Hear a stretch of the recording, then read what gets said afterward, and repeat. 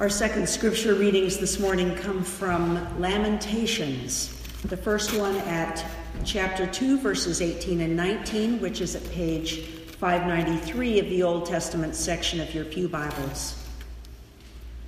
Cry aloud to the Lord, O wall of daughter Zion. Let tears stream down like a torrent day and night.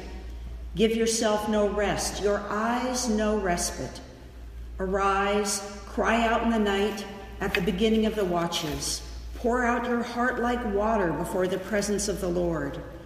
Lift your hands to God for the lives of your children, who faint for hunger at the head of every street. And then from chapter 3, verses 22 through 24, flip the page over to 594. The steadfast love of the Lord never ceases. God's mercies never come to an end. They are new every morning. Great is your faithfulness. The Lord is my portion, says my soul. Therefore, I will hope in God. We celebrate the written word of Scripture. We celebrate the living word, Christ among us. Please join me in prayer. O God, source of all light, by your word you give light to the soul. Pour out on us your spirit of wisdom and understanding, that our hearts and minds may be opened. Amen. Thank you for Deep River. It was the perfect introduction to today's sermon. Do you have a sad song? A sad song you listen to when only a sad song will do? Some kind of a song that kind of unlocks your heart? Country music seems to capture loss and heartbreak exceptionally well, so two of my sad songs are Love Has No Pride by Bonnie Raitt and Desperados by Linda Ronstadt. But my saddest of all sad songs has no words at all.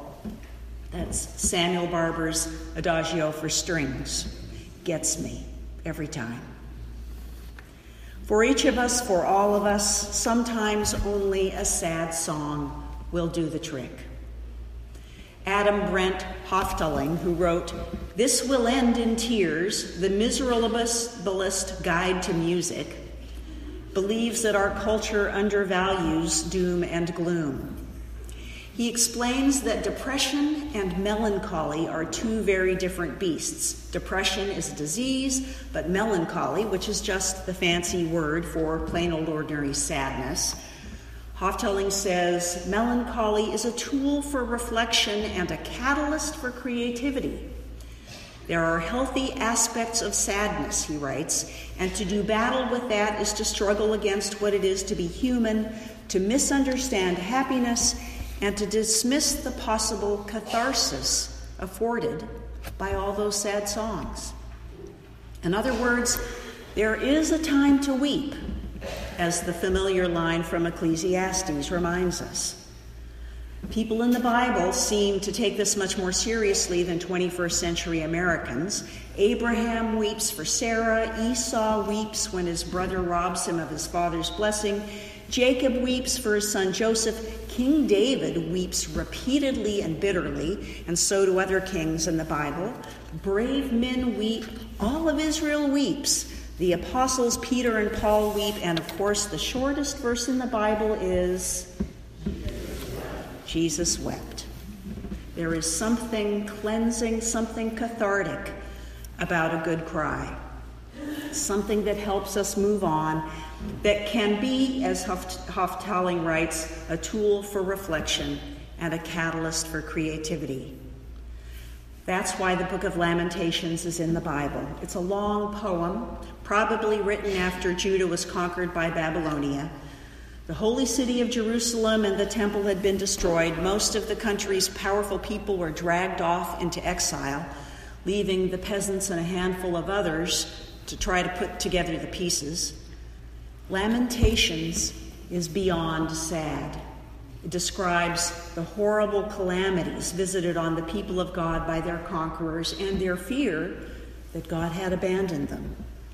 It is not fun reading, but it served the purpose of giving expression to the people's agony. Would these ancient people have used the same kind of therapeutic language that we do? No, probably not. But I think that they knew, without the help of a shrink, that speaking out, singing out, actually expressing grief and suffering has therapeutic value. In other words, it's healing. We need to feel sad before we can quit being sad. And there's something even more healing about being sad together, about knowing that when tragedy has come to a whole people, the whole people can express their sorrow together. We see this in community outpourings of grief, the mountains of flowers left at the nightclub in Orlando or at the warehouse in Oakland. President Obama's singing Amazing Grace at the funeral of South Carolina State Senator Charles Pinckney, who was among those killed in the Charleston shootings. There is a time to weep. Grief is not something to cure or get over or deny. There's no way around grief. The only path to healing is through the grief. When people say, get over it, they usually mean, I'm uncomfortable with your pain and so I want it to stop now. But the truth is, we never actually get over some losses. The pain subsides and we learn to live with loss, but we don't get over it. And the hurt won't go away just because we don't acknowledge it or show it. If we don't recognize it and feel it, it's likely to fester and lead to behavior that's completely out of line with who we want to be, resentment or blame or rage or even violence. On the other hand, actually feeling and noticing our hurt is more likely to lead to compassion for other people's hurt, compassion that can transform us and our relationships. The Book of Lamentations shows that movement, the movement of healing, to acknowledge the grief, express it, feel it, and then move toward hope. It isn't always a straight line. Anne Lamott said that grief is like a lazy Susan. Often you think that you're through with it, but it keeps on circling back around. We see this in Lamentations. Pain and then hope, and then pain and then hope. The poet keeps reminding the people that God is in the midst of it, and so there's hope, even when it's hard to remember God's promises. God's promises remain. There is hope on the other side of grief, says Lamentations. The verses we read from chapter 3 this morning may have sounded familiar to you, and that's because they became the chorus for one of our best-loved hymns, Great is Thy Faithfulness. Great is Thy faithfulness, great is Thy faithfulness, morning by morning new mercies I see. All I have needed Thy hand hath provided, great is Thy faithfulness, Lord, unto me. This hope helps us through our grief. As Martin Luther King Jr. said, we must accept finite disappointment, but never lose infinite hope. It was almost 50 years ago that Bobby Kennedy was supposed to make a routine campaign stop in a poor section in Indianapolis. A largely black crowd awaited him for about an hour in order to hear him.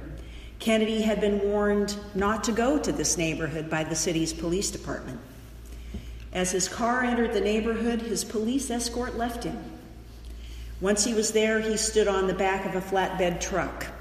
He turned to an aide and said, "Do they know about Dr. Martin Luther King?" They didn't, and so it was left to Kennedy to tell them that King had been shot and killed that night in Memphis.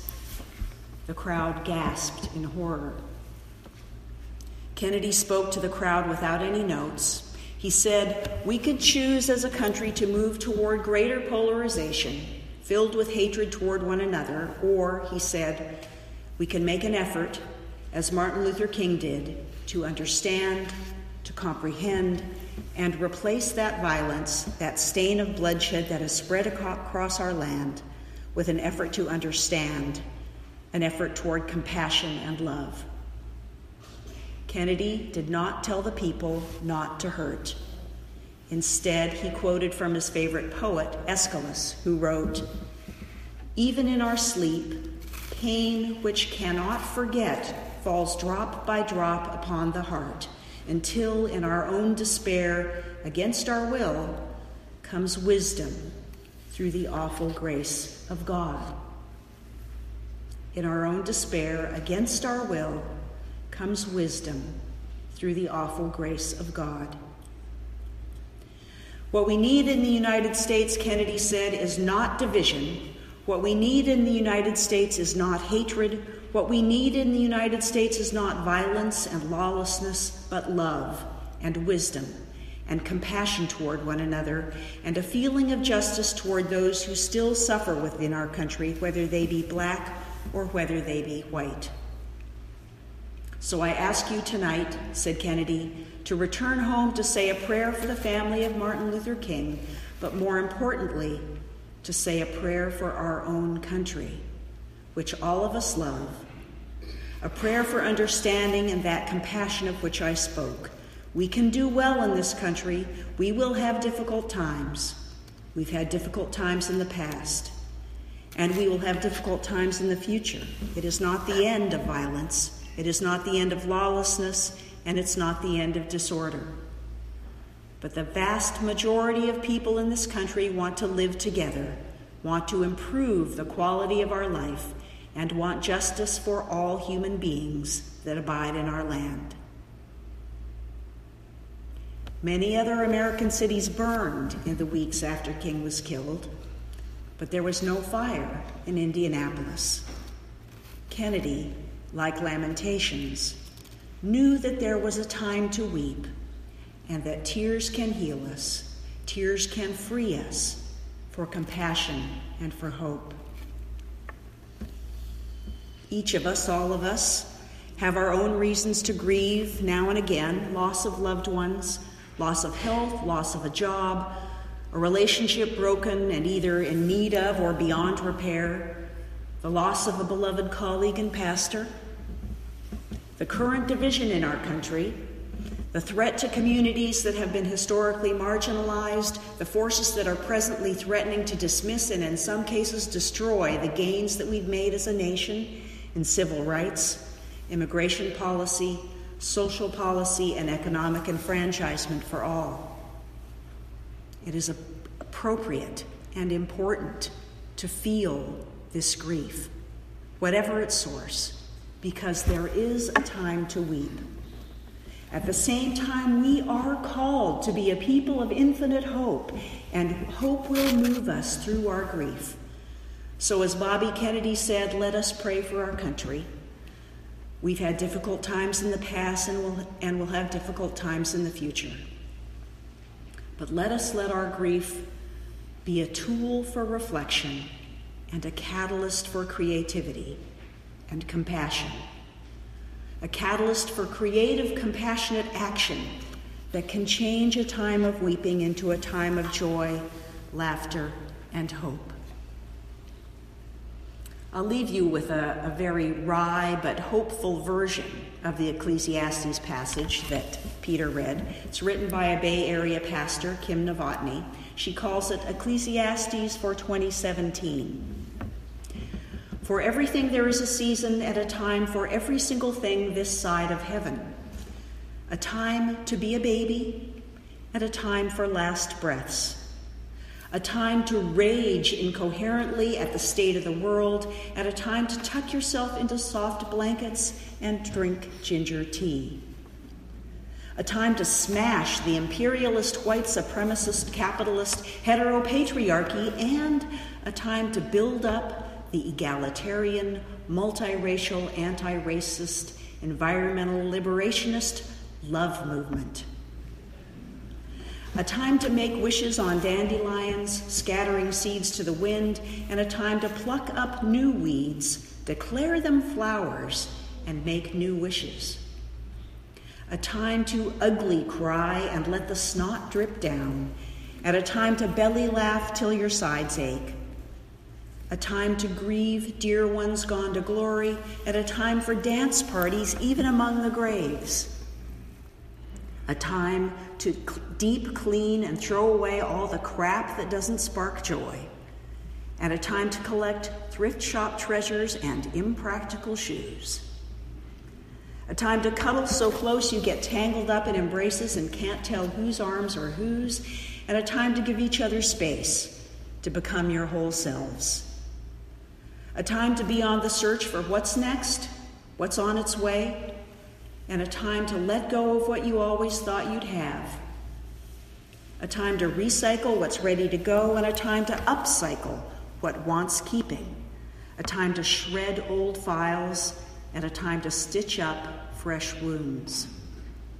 A time to get real, still, and quiet, and a time to yell true things out loud.